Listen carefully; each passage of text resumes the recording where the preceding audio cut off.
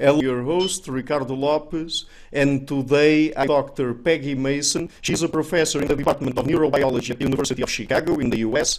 She has received numerous teaching awards. Professor Mason wrote a single-author textbook designed for medical students titled Medical Neurobiology, which was published back in 2011. And Professor Mason's research focuses on the neurobiological basis of empathy and helping. And those are precisely the topics that we're going to cover today in our interview. So, Dr. Mason, thank you a lot for taking the time to come on the show. Of course. Okay, great. So, the first thing I would like to ask you is, so nowadays, and I guess that... Of course. Okay, great. So the first thing I would like to ask you is, so nowadays, and I guess that since Darwin, when we think about a behavior coming from an organism like humans or others, and in this case empathy, perhaps we could start by talking a little bit about how did empathy evolve? I mean, did it start as an emotion for attachment between mothers and their children, and then develop through other things, like, for example, attachment between people and their friends and family and others? Well, empathy is pretty difficult to detect. You can't really detect the empathy. You can detect the consequence of the empathy, right? Which in our case is helping. And in the case of mammals, it's thought that empathy has developed from that maternal offspring bond. Is that true? That's a pretty difficult hypothesis to prove or disprove. And I'll say a few things, which is that helping, that same consequence, for a question mark reason, is also found throughout the animal kingdom, including, very much so in ants, and other insects, throughout the vertebrate phyla. And so what the internal basis for helping is unclear.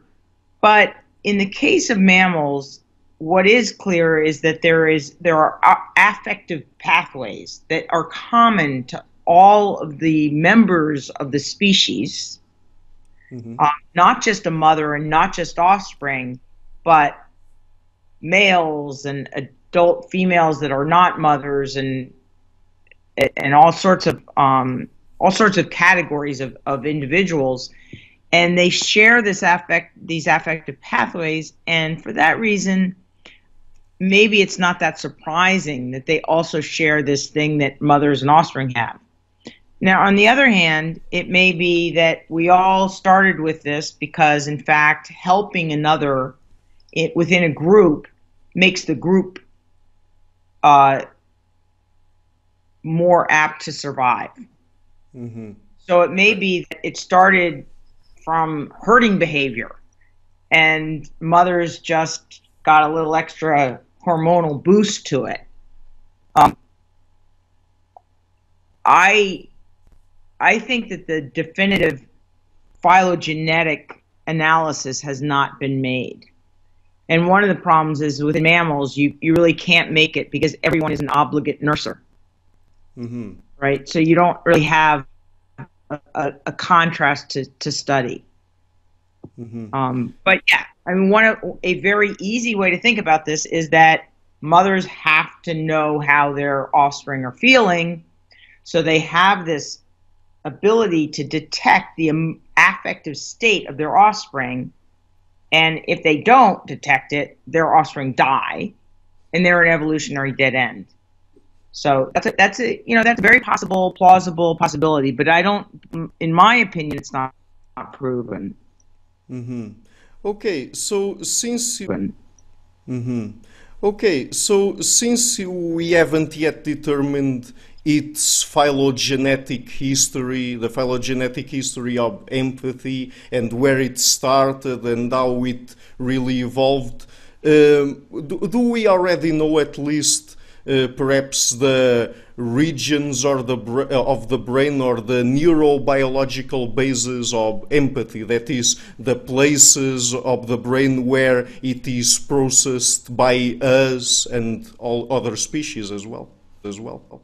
I mean, well, not all other species, but in a mammal, let's say in a mammal, um, there are certainly pathways in the brain that we think are much more involved than others. And so these are, for one, the affective pathways, places such as the amygdala and the hypothalamus that allow us to feel things, feel affects, feel what we will then term emotions, and to use that affect to motivate behavior. It also would appear that the frontal cortex, the prefrontal cortex, is heavily involved. And one possibility is that it's that this affective is this bottom-up pathway that allows you to match another's affect, and then there's this top-down that allows you to do nuanced things, such as decide that the affect that you're feeling is actually another individual's issue. So in our experiments, there's a trapped rat, and we know that it's critically important that the not trapped rat, the helper rat, feels distress. If the helper rat doesn't feel distress, he doesn't help. It's perhaps even more important that he feels distress than the trapped rat feels distress. And so, but if the helper rat feels too much distress, he can't help. So they have to be able to say, oh, okay, I feel this way. It's not me. I have to make an action that's oriented to that other individual, an other-oriented action.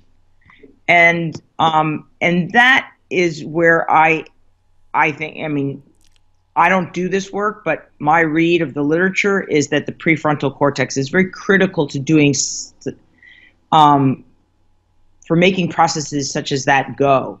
Another example in humans, and this has been demonstrated to depend on the prefrontal cortex, is a physician. Now, if I get a shot, and if I don't watch, but if I did watch, I would be very empathic to myself or empathic to somebody else getting a shot. It would very much affectively arouse me. But physicians watching people get shots, it's non-arousing.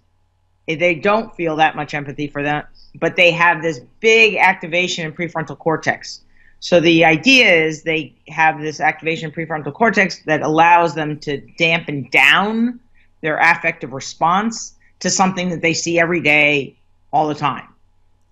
So those are the kind of pathways that we're thinking about. There's one to come up and give you that emotion, and then there's one top down to dampen it and contextualize it. Okay, and since we're talking about empathy, I'm not sure if today. Okay, and since we're talking about empathy, I'm not sure if today people still talk a lot about this, but I guess that back in the 90s, mirror neurons got a lot of hype, and so, and I mean, I would like to ask you if there's something to it, that is to the idea that we have specific types of neurons that deal with, I guess, the processing of social information and empathy, and that allow for us to think about what might be going in other people's heads when we look at their behavior and their facial expressions and things like that, or if it's really just a matter of neural pathways. Yeah, I mean, there are not too many things in the mammal where one type of neuron is responsible for something. It's kind of not the way the mammalian brain works in general. Generally works by circuits. And so that's the first answer. So, I think that attributing something to one neuronal population is probably a mistake. And attributing something to mirror neurons in specific is probably a double mistake. Mirror neurons, I can't do a full critique of mirror neurons, but I would refer you to Gregory Hickok, who wrote The Myth of Mirror Neurons.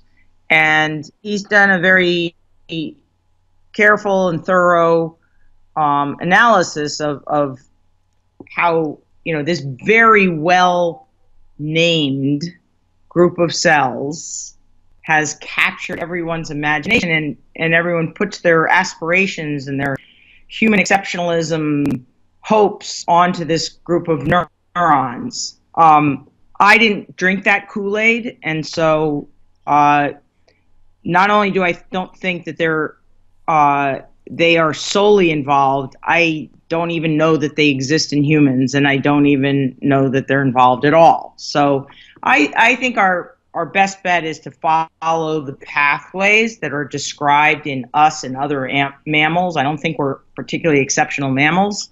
We're good ones, but so are rats, and so are everyone. So are all the species. So I would follow the circuits. That would be where I would put my money. Okay, so you've already referred to parts of the brain like the amygdala. Okay, so you've already referred to parts of the brain like the amygdala, the hypothalamus, the prefrontal cortex, but when I read something about the areas of the brain that process social information in humans and other species, one of the areas that really gets a lot of reference to is the temporoparietal junction. Does it have something to do with it, with empathy as well? I'm sure. The TPJ, let's go for TPJ, temporoparietal, let's go for TPJ, temporoparietal junction. Sure. It is it's sort of the mirror neurons, the area version of a mirror neuron. Everyone has a lot of aspirations for the TPJ. It's the linguistic sort of magic zone that turns sounds into meanings. It's got a lot of a lot of very high-minded functions that it's been implicated in, and I think that a lot of that is probably right. And so yeah, it's probably involved. How it works with the rest of them, I mean, it's a little bit, it's not a little bit, it is a problem to see the brain as a bunch of separate blobs and to say that this region does this and that region does that. And while it's true that the motor cortex is very important for voluntary movements or critical for voluntary movements, once you pass through the primary cortices, there's not too much in the telencephalon where you can say it does this, only this, all this. It's just not that way. So yeah, I think the temporoparietal junction is involved. I think it's involved in ideation of what the problem is and in developing compassion, which is a slightly separate thing from empathy, or it is a separate thing from empathy. But for me to have compassion for another individual, I have to use my visual cortex. I have to use my extrastriate cortex. So there really isn't a part of the brain that goes to waste in our behaviors. We're just trying to get places where instead of being 60% involved, it's 95% involved or something. But these are, even that way of formulating the involvement is probably wrong. The brain works as a whole. Lots of places can contribute, and I don't doubt for a second the temporoparietal junction is one of those places. Okay. And so, what are the kinds of behavior that in Don't doubt for a second the temporal junction is one of those places. okay. And so, what are the kinds of behavior that induce or invoke empathy in animal models? Is it one example, for example, when animals see others in distress, or something like that? So that we don't know is the short answer, because there's a lot of what I would call helping, and the empathy that can precede helping is a very large multidimensional parameter space. There are lots of factors that go into it.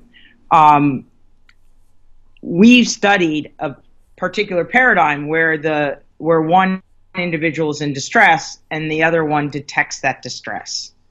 And so we can say that in that situation, a rat will help another rat. But in human interactions, empathy can work on all sorts of emotions. It doesn't have to be sadness. It doesn't have to be distress. It can be, I remember back in the days when I used to watch the news, which I no longer do, because I don't believe it's healthy for humans. I would see Anderson Cooper on CNN, and every once in a while he'd have a giggle fit, and you would be hard pressed not to laugh with him. And Right. and you've seen this in situation also in clips, video clips, where one anchor starts to laugh and the whole group of them just breaks out into laughter. That's just as much empathy as helping somebody who has fallen on the street.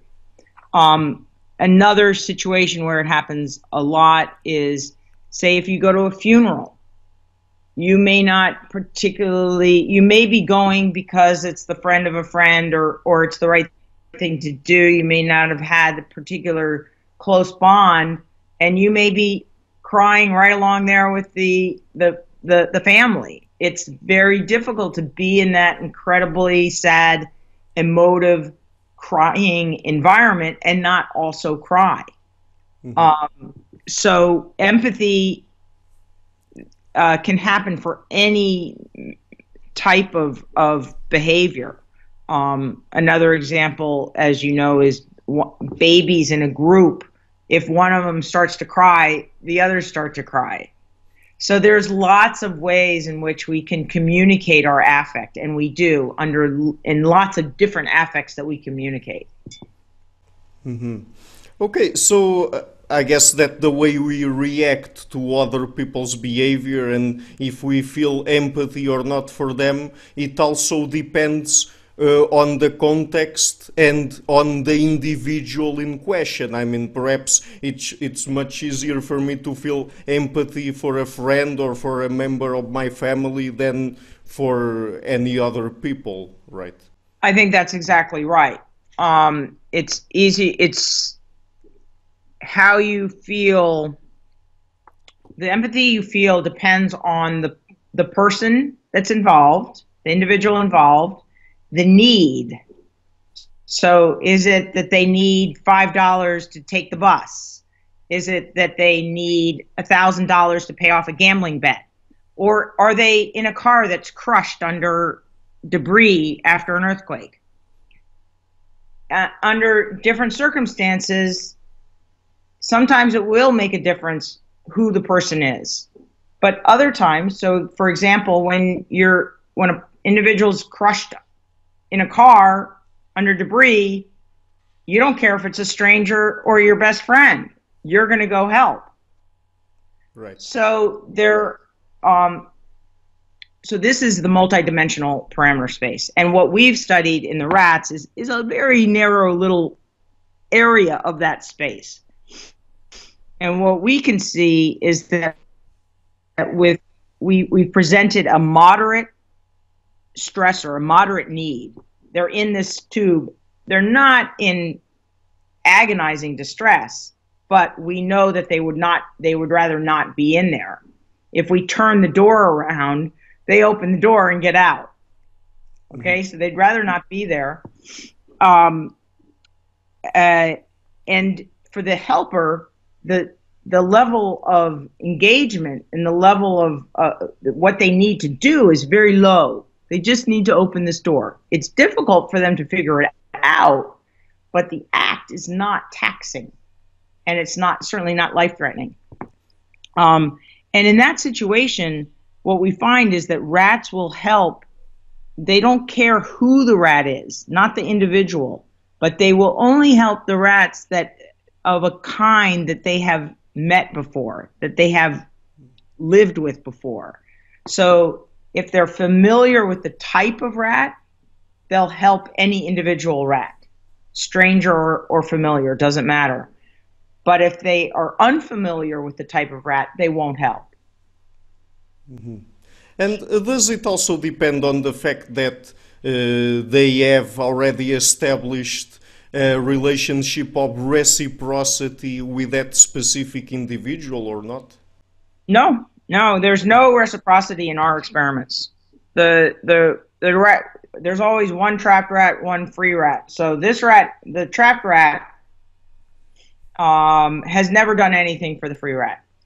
And there's no relationship. These can be total strangers. When we first discovered this, David Rogers, who was an undergraduate in the lab, did an experiment where he had 12 different rats that were placed in their strainer, trapped in the tube each day.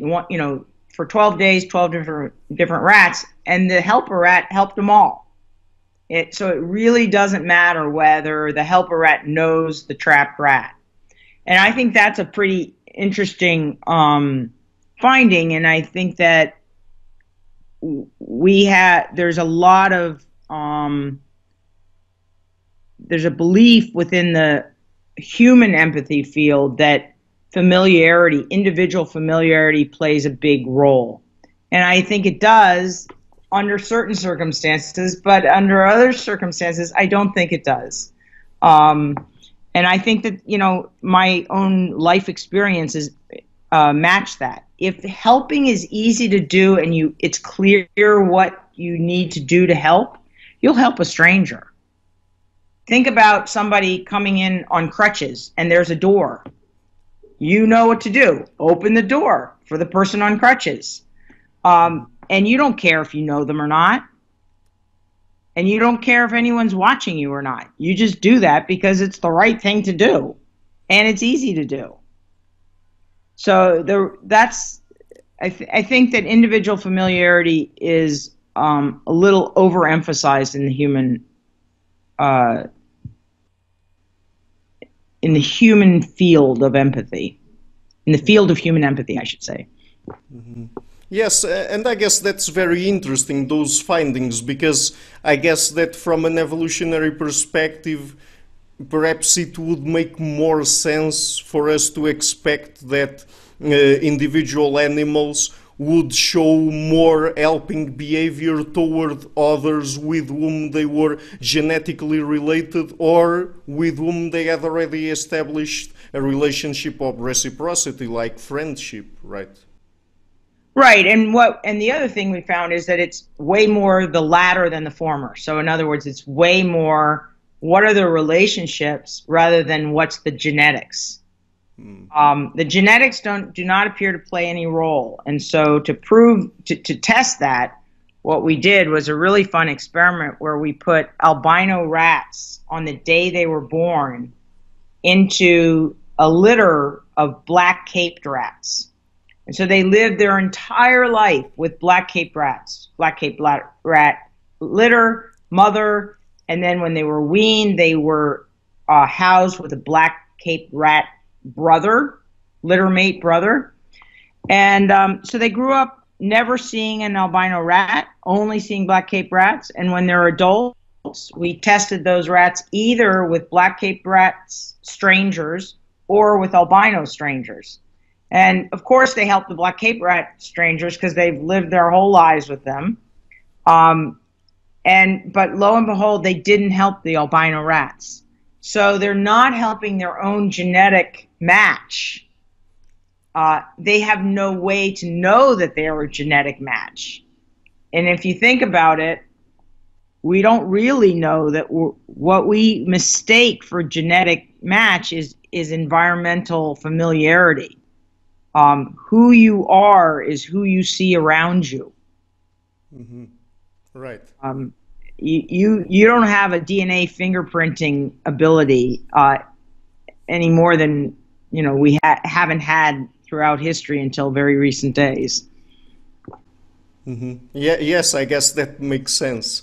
Okay, so now I would like to ask you about a particular thing that Paul Bloom wrote about in his book Against Empathy, because since we're talking about empathy here, the book was out, I guess, 2 years ago, so and it got a lot of press and attention. So there, at a certain point, he distinguishes between emotional empathy and cognitive empathy, and I guess that the first kind would be the person feeling the same as the other person is feeling, and cognitive empathy would mean that the person would just know about what the other person is feeling without feeling the same way, something like that. Do you agree that there's those two kinds of separate empathies, let's say? Let me first say that I'm a huge fan of Paul Bloom's work, and I Against Empathy is definitely one of my favorite books.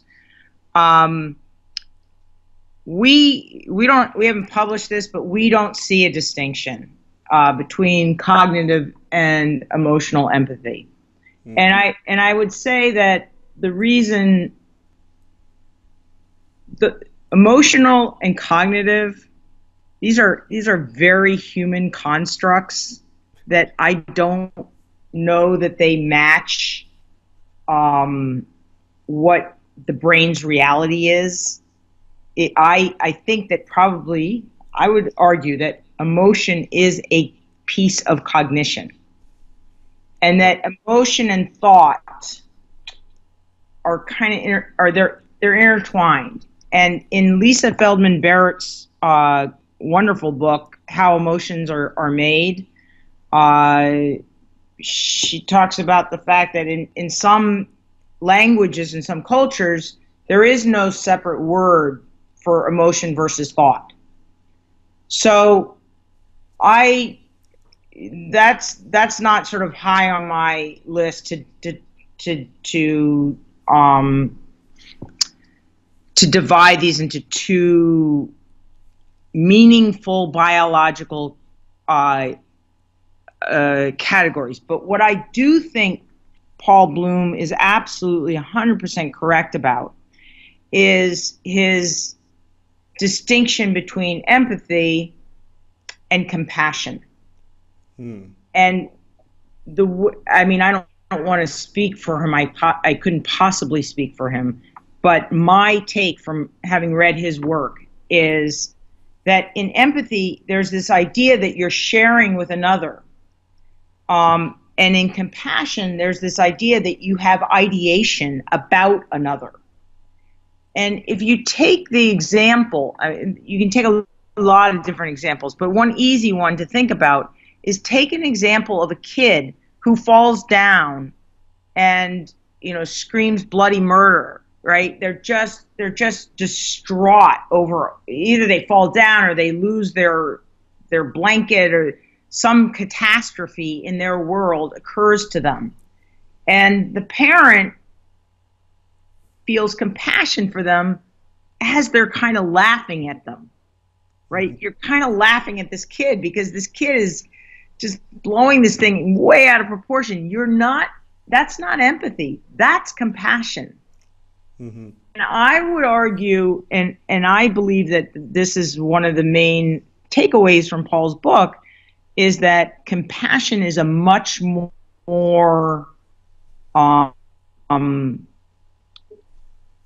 it's a much more useful motivation for caregiving, for thoughtful and appropriate actions that are oriented to help others. Mm-hmm. Okay, correct. And I don't know if this helps here or not, but I've been talking with a lot of evolutionary psychologists and with people like, for example, Lida Cosmides and Deborah Lieberman. And in regards to the discussion surrounding emotion and cognition, I guess that Deborah Lieberman, in her last book, Objection, Disgust, Morality, and the Law, talks about emotions there in a way that I think is really helpful here. That is, she talks about them as being another set of cognitive tools that we evolved to deal with evolutionarily relevant problems. And she talks about disgust, particularly to avoid the infection and contamination. But I mean, would you agree with that approach about talking of emotions as cognitive tools? Absolutely, absolutely. And you, I mean, cognitive even is a construct. We have to remember that we're using these linguistic terms. They have no power. They're Sure. just shorthand. They have no meaning. The quest as a scientist is to find ways to describe the natural world that doesn't butcher the reality of the natural world. But the words don't have any special um, reality unto themselves. Only the reality we give them. So I think it's always important to remember that we're using these shortcuts and to resist the urge to reify, right? To make a thing out of something when it may not be a thing. Mm-hmm. You have to make things that match what biology is, and that is a big challenge. I think it's really difficult in this realm where we think that empathy is a thing, and empathy. I think I know what how empathy feels, and then because of that, somebody could interpret the fact that I think that the rat feels that. Well, I don't know what the rat feels. It's a shortcut. It's kind of like empathy, but it's a rat version. But I don't even know what your version of empathy feels, how that feels. So my version of empathy, your version of empathy, are they the same? We don't really know that. I doubt it, but they're probably a little closer than to what the rat feels. Mm-hmm. Okay, so earlier you referred to the role that the prefrontal cortex plays here. But again, going to the literature, people usually talk about two different parts of the prefrontal cortex, which I guess modulate emotions in different ways, like the ventromedial prefrontal cortex and the dorsolateral prefrontal cortex. So, could you tell us about that? I really can't. I really Okay. can't.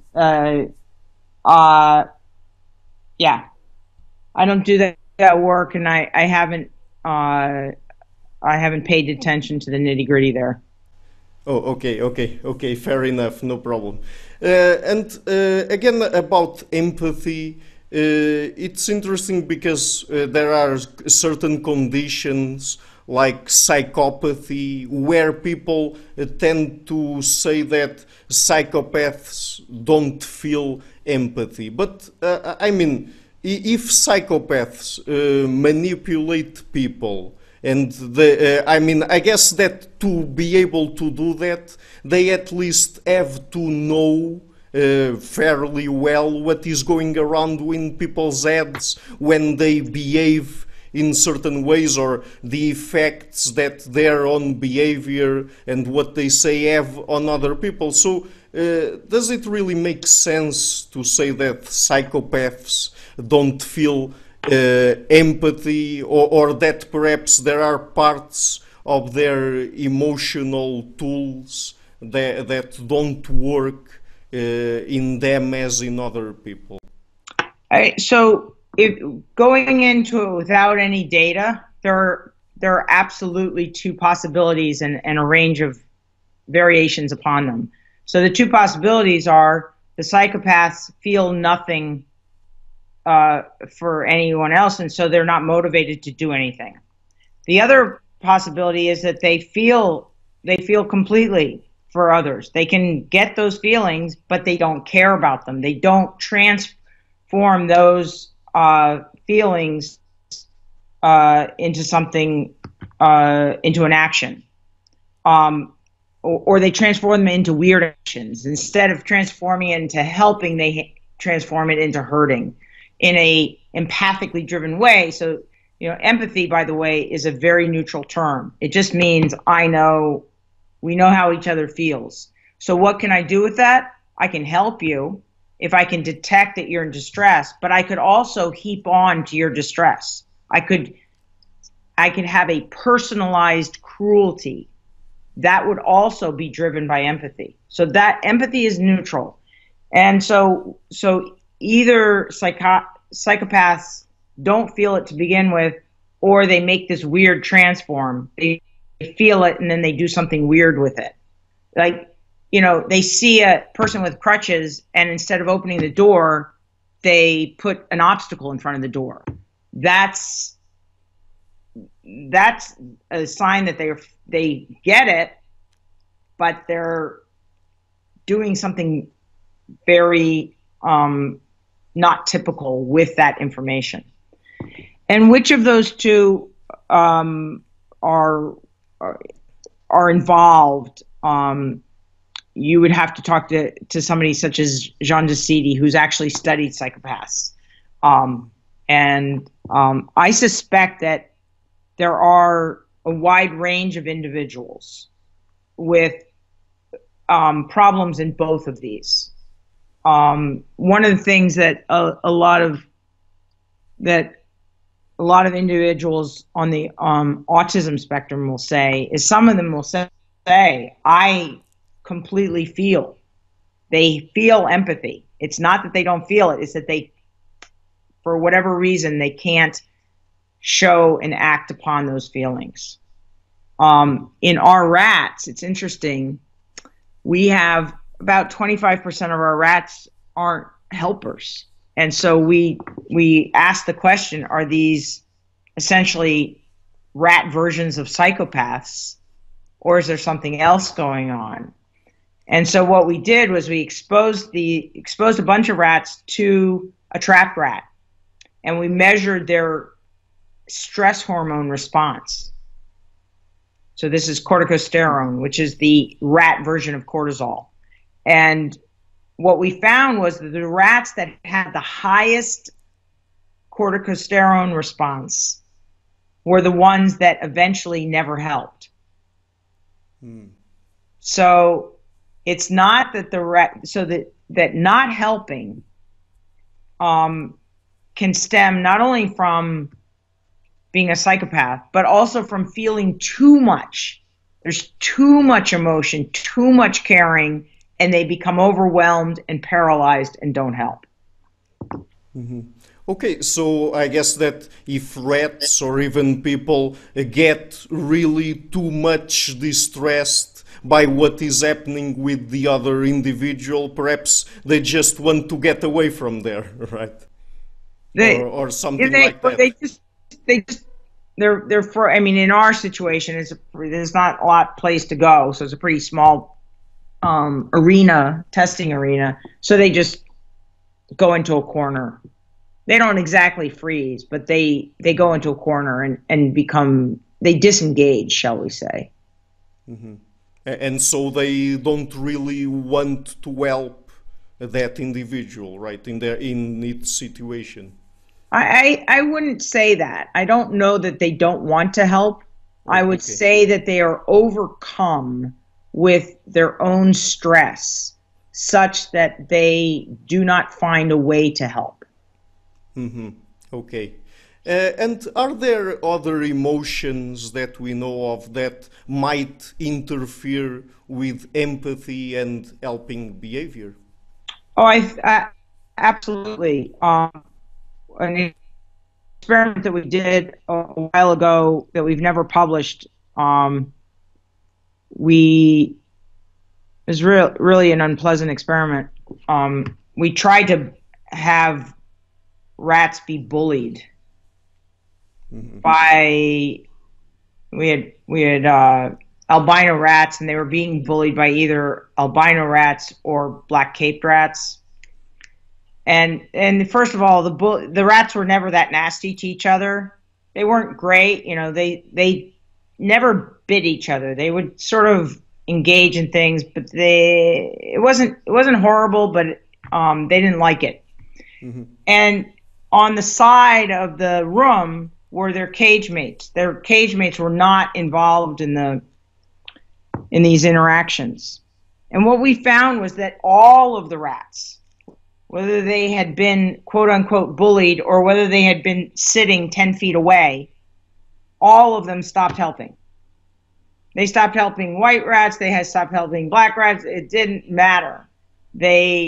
So enough stress in the environment just says, no, I'm retreating. I'm not going to make other oriented actions.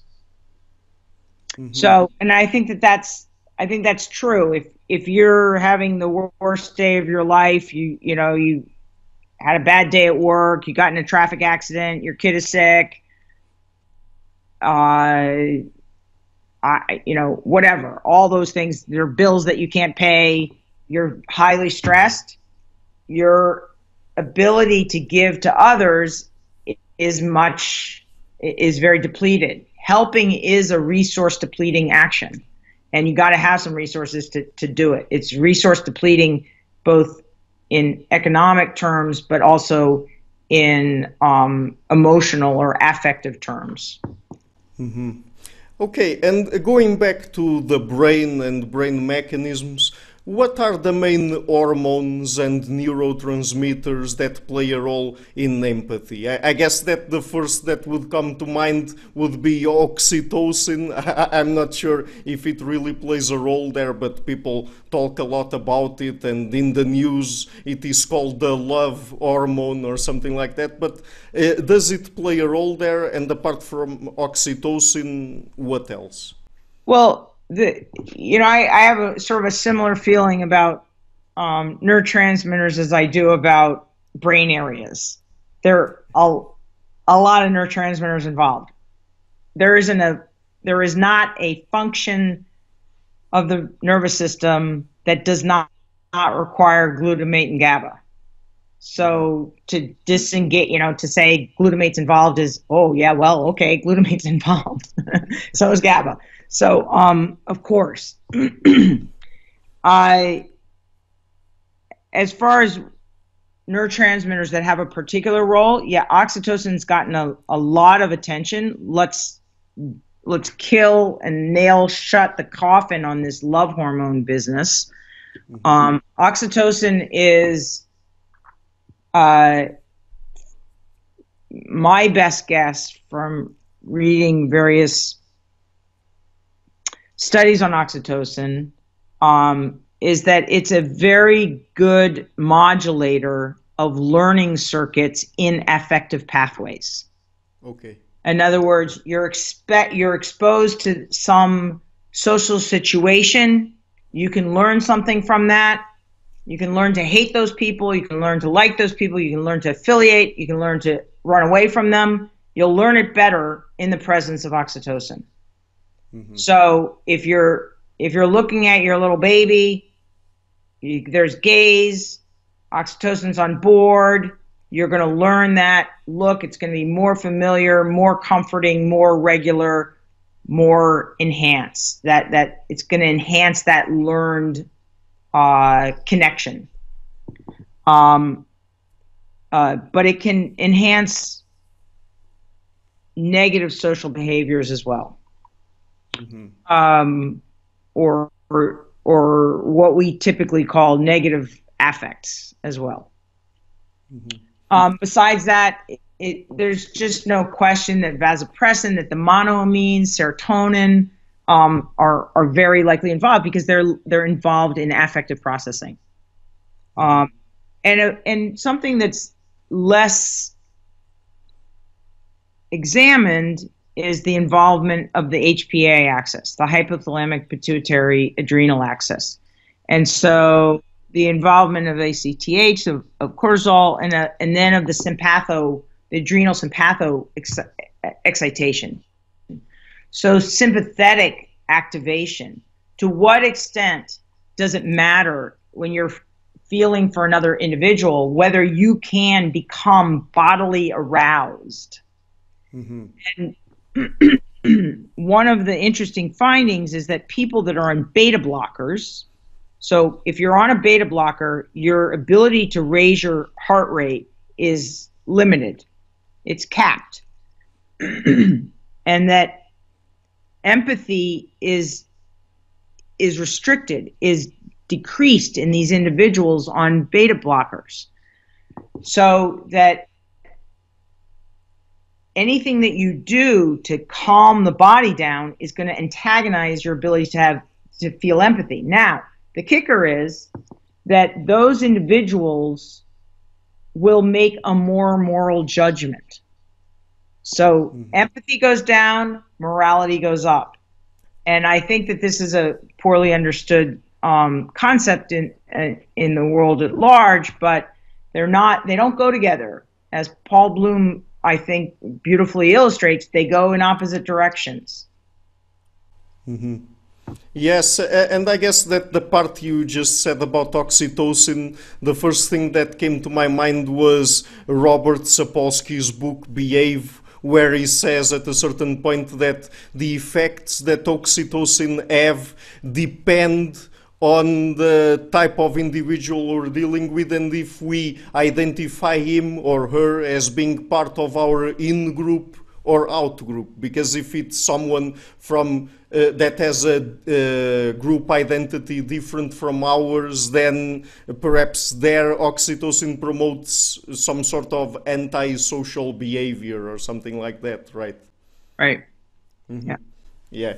Okay, so the last question would be, and this is because I've read in one of your papers that you talk there about differences between how pro-social behavior is driven in humans and other animals, particularly non-primate mammals. And I'm just going to quote you here. You say, whereas human pro-social behavior is often driven by empathic concern for another, it is unclear whether non-primate mammals experience a similar motivational state. So could you explain this sentence? Yeah, so empathy is a mirror. There are levels of empathy.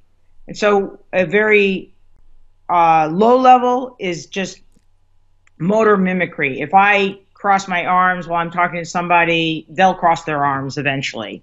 I think everyone's sort of seen that in action, or if you haven't seen it, now that I remind you or tell you about it, you'll see it. And then there's these levels where you understand that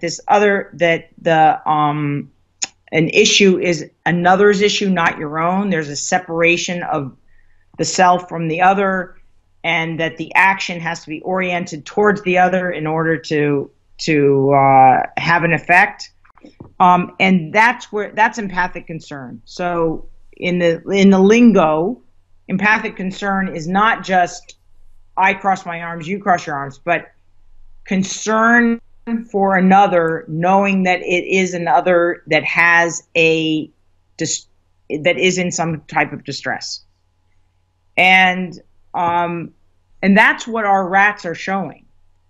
Mm-hmm. They are acting as though they feel empathic concern. Do they feel empathic concern? I don't know. I can't know whether they feel empathic concern. All I can say is they're acting. The most parsimonious explanation for their actions is that mammal is acting just the way this mammal would act. And if this mammal were doing that action, I would call it empathic concern. So I'm going to call it empathic concern for the rat.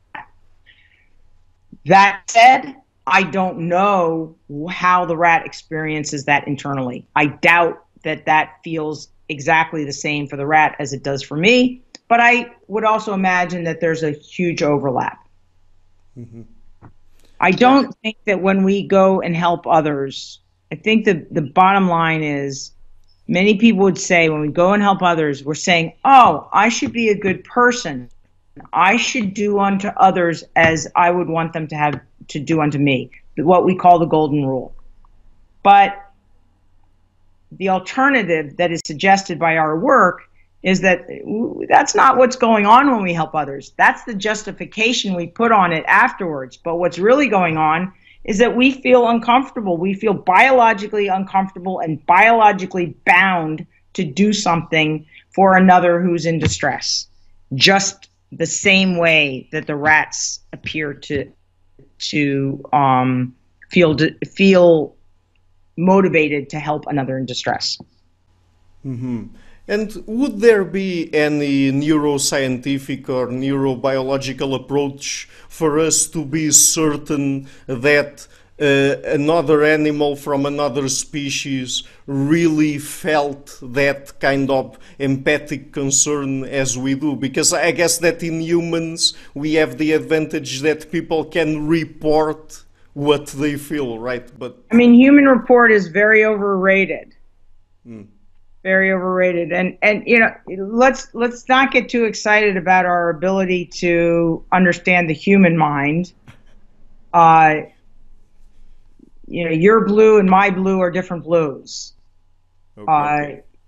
So from very low level, we're experiencing the world we experience is a construct of our own brains. For us to compare our experiences, it's a pretty difficult challenge, even between two humans. So I think that we can get close. We can get close with approximation and with an understanding that language is dangerous.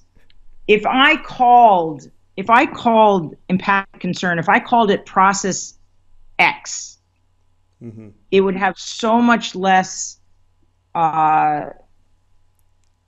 it would engender so much less controversy. Right. And then we could say that this human appears to be acting from a motivation that we call process X, and the rat also appears to be acting from a motivation that looks just the same as process X. So we're going to call it the rat version of process X. That's essentially where we're at. And then the unfortunate thing is that process X happens to be empathy. So everyone's very, very excited about it. But I do think that I think it makes the rat uncomfortable to see another rat in distress. So that is not different from what I can tell. That is not different from the experience that we typically term as empathy. Yes, and wouldn't you say as well that even in humans we've got the complication that I mean, we are not really that good, or at least not as good as we think, in identifying the real causes and motivations that underlie our behavior, right? We're terrible. We're terrible. We just make up stories. You know, look at the split brain patients and realize that we're doing that. We're just able to coordinate what we say across the midline a little bit better, but we're doing that. We're just making up stuff all the time. So in some ways, the rats can give us an insight that we are going to be blinded to because we're so busy making up all this fiction. Right. Yes, that's very interesting. Okay, so Dr. Mason, just before we go, are there any good places on the internet where people can go to find out more about your work? Yeah, you can go to thebrainissocool.com, which is my blog, and I have a new blog post that is very, I shall say, very pregnant. Oh, due any day now. Yeah. Um, it basically, if you Google Peggy Mason rats empathy chocolate, you'll get a lot of hits. Okay, but people don't can't forget the chocolate part, right? Don't forget the chocolate part. Yeah, yeah, okay, okay, great. So I will be leaving links to that in the description box of the video. And so, Dr. Mason, it was really a pleasure to have you on the show and to talk to you. It was really a fun and interesting conversation. So thank you a lot for taking the time. Thank you, Ricardo. Thank you very much. Hi everybody, thank you for watching this interview until the end. I've started this channel in February 2018 and I've been putting out regular interviews, a lot of them with academics and intellectuals from a variety of fields. And so if you can, please visit my Patreon page and consider making a pledge. Even just $1 would already be a great help. And otherwise, if you like what I'm doing, please share it, leave a like and hit the subscription button, the usual stuff, right? And I would also like to give a huge thank you to my patrons: Karen Litzke, Anne Blanchett, Perelga Larsen, Lau Guerrero, Chantel Gelina, Jim Frank, Francis Ford, Hans Frederick Sunda, Brian Rivera, and I'm very proud of this one, my first ever producer, Izar Webb. Thank you for all.